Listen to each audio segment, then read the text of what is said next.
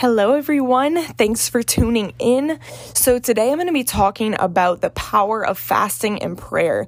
And so, this is something that's so awesome that really when I had a revelation on this and started doing this, it changed my life. It took me to another level in the things of God. And so, obviously prayer, when we're talking about prayer and fasting, prayer by itself carries so much power. James chapter 5, he said, the prayer of a righteous person avails much, making tremendous power available that's dynamic in its working. So, prayer alone, having a good prayer life makes tremendous power available in your life, but when you couple it with fasting, it releases an even greater dimension of power on your life, and to see the things come to pass that you've been praying for. And so, what really sparked my interest with fasting and prayer was realizing okay, if I see things in the Bible and they're not becoming a reality in my life, you can either just change your doctrine to say, oh, well, that's not always God's will to heal, or, oh, it's not always God's will for me to have victory in this area, or, whatever. You can either just change your doctrine, because you lack power, or you can press in fasting and prayer to increase the power of God, because, it takes power to obtain the things that belong to us in Christ. Jesus paid for it all. It's not like we're trying to fast and pray to earn something from God. The Bible says all things are yours. The day you were born again, all things are yours because of the blood of Jesus. But we're still living in our, this earthen vessel in the flesh. We're still living here on this earth. And it takes spiritual power to obtain the things that Christ has purchased for us. And so, but thank God, he's given us all that we need. He's given us everything that pertains to life and godliness. And that's why it's so awesome to study this subject, because Jesus has given us something, prayer and fasting. He's given us something to be able to tap in to greater levels of power, greater levels of the anointing in our life. And so, like I said, it's important to understand that power is already on the inside of us. We're not trying to get more power from God. Fasting, you're giving yourself more fully to God. You're not trying to get something from God. You already have a surpassing greatness of power on the inside of you. The day you're born again, that's why Paul prayed in the book of Ephesians. He was praying for them that they would be able to comprehend the surpassing greatness of God's power that was in the believers, in those who believe. So you already have a surpassing greatness of God's ability, God's power on the inside of you. So you're not trying to get anything from God. Really what it is that power is veiled by our human flesh. And so when you fast, you are weakening the veil of your human flesh. You're exercising dominion over your flesh by not eating. That's your flesh's strongest desire is for food. And so when you push away the plate, you're exercising dominion over your flesh. You're weakening the flesh, the veil of the flesh, so that more of that power can be released. And so, I think it's pretty obvious if you are in church or around Christians, not every Christian is operating at the same level of power. I think that's pretty clear. And the reason that is it's not because we don't all have access to the same things. All the promises of God in Christ are yes and amen. Everything belongs to all of us the day you're born again. But the reality is that some Christians have exercised more dominion over their flesh, and their spirit is stronger than their flesh. Or, some Christians, their flesh is still very strong. And so, less of that power is being released in their life. And so it's important to understand this. Otherwise, you'll just think, oh, well, why isn't this working for me? I guess it's just not God's will for my life. But ultimately, that power is available to you to be able to obtain, to be able to walk in victory, to be able to walk in power, walk in divine health, walk in prosperity, to walk in all that Christ has purchased for you. That power is available. It's on the inside of us. And, all we have to do is tap into it, to press into God, to consecrate ourselves. And he says, the Bible says in Romans, walk not after the flesh, but walk by the Spirit. And so that's fasting and prayer is practicing that. We walk not by our fleshly desires, but I'm walking by the Spirit. So you're weakening the flesh and you're strengthening your spirit through prayer. And so, the best example of this, we see this is in Luke chapter 4.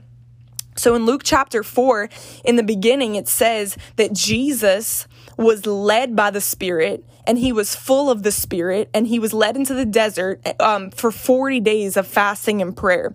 So, but when he comes back, it says that he comes back from his time of fasting and prayer in the power of the Spirit.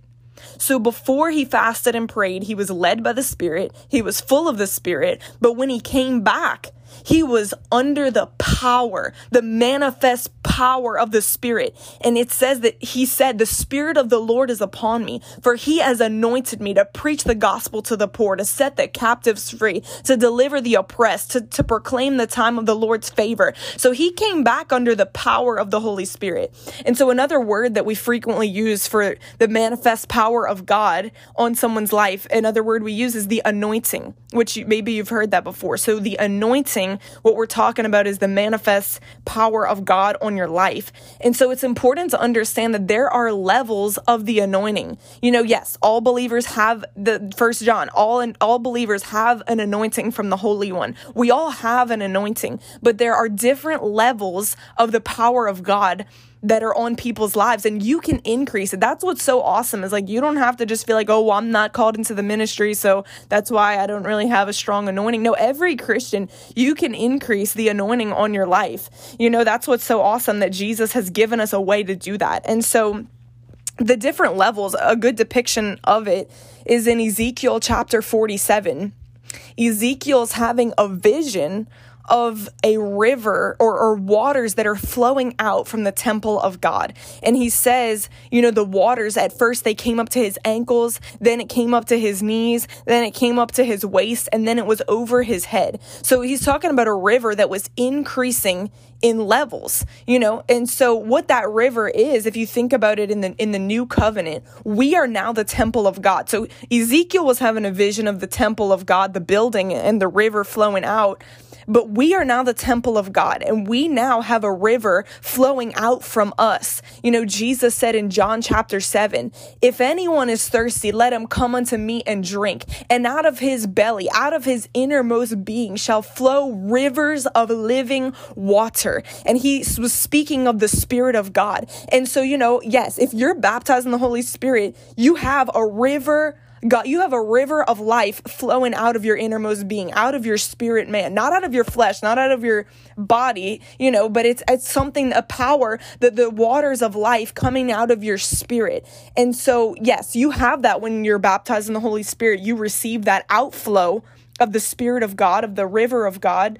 But, you can increase the level of that river. Like I just said in Ezekiel 47, some people, their river's only flowing, ankle deep. Some people, their river's flowing knee deep, waist deep, over the head, So you can increase the proportion of that river that's flowing out from you. And, ultimately, it's not up to God, the level that your river is flowing, because like I said, that river is being veiled by your earthly flesh. And so as you spend time in fasting and prayer, or, just in general, practicing walking by the Spirit, not walking after the flesh, that river that flows out from you begins to increase as your spirit gets stronger and exercises dominion over the flesh.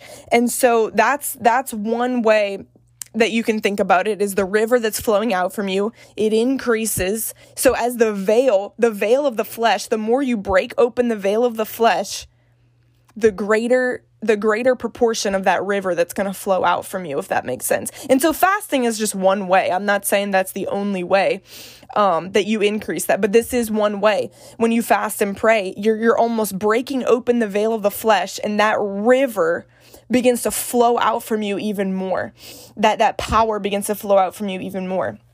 And so another way you can think about it is, one way is the river flowing out from you. Another way is the light that's shining out from you. The light that's shining out from you. And so, in Isaiah 58, which is an awesome chapter on fasting and prayer. So I encourage you, if you're interested, to go and study Isaiah 58. God is telling his people the kind of fast that he expects from them. And so it says, in Isaiah 58:6, God's telling them, this is the fast that I choose, that you would loosen the bonds of wickedness, that you would undo the bands of the yoke, that you would let the oppressed go free, break every yoke. And so obviously, how do we break every yoke? The Bible says in Isaiah chapter 10, the yoke will be destroyed because of the anointing. So the anointing is what's going to destroy the yoke of bondage. The anointing is what's going to set free those who are oppressed, those who are captive. So he's saying here, this is why I want you to fast, for this reason, that you can let the oppressed go free, so that you can break the yoke of bondages from off of people's lives. And so then he goes on to describe, so what happens when you fast and pray like that? It says in verse 8, your light will break out like the dawn.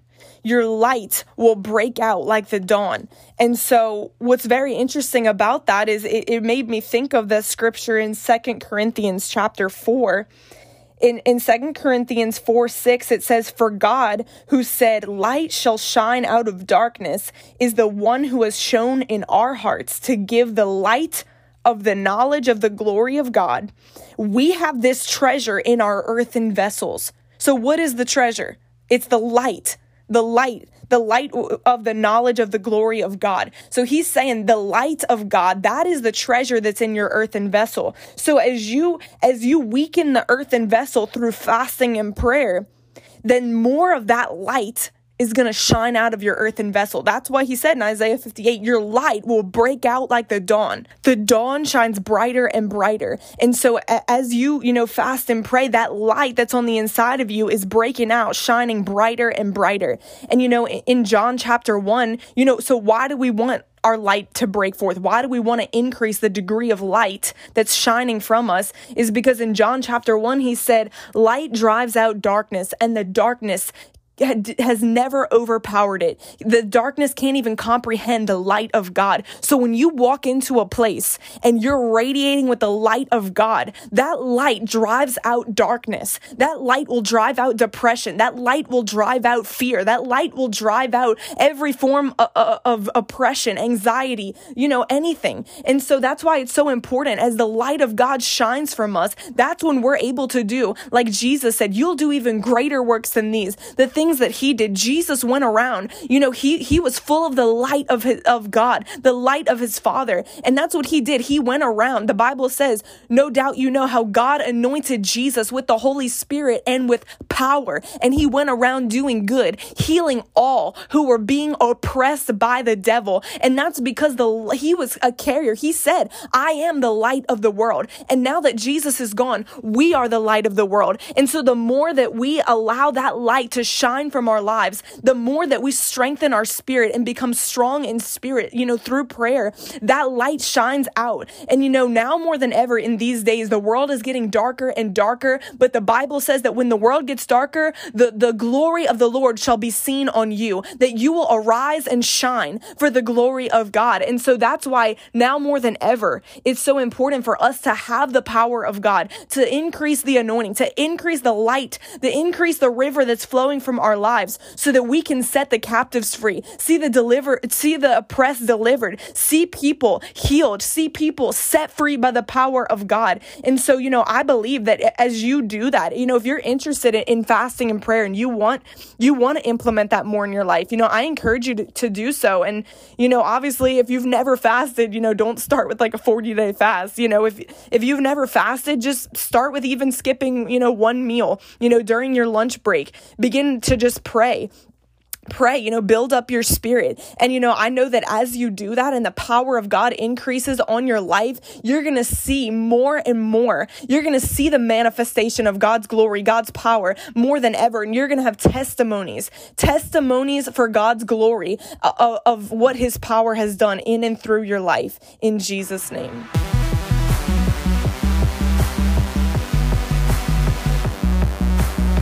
Hey guys, this is Victoria. I just want to say thank you so much for listening, and make sure that you subscribe, share it with a friend, share it on Instagram. Let me know that you're listening, and I pray that these podcasts will continue to be a blessing to you.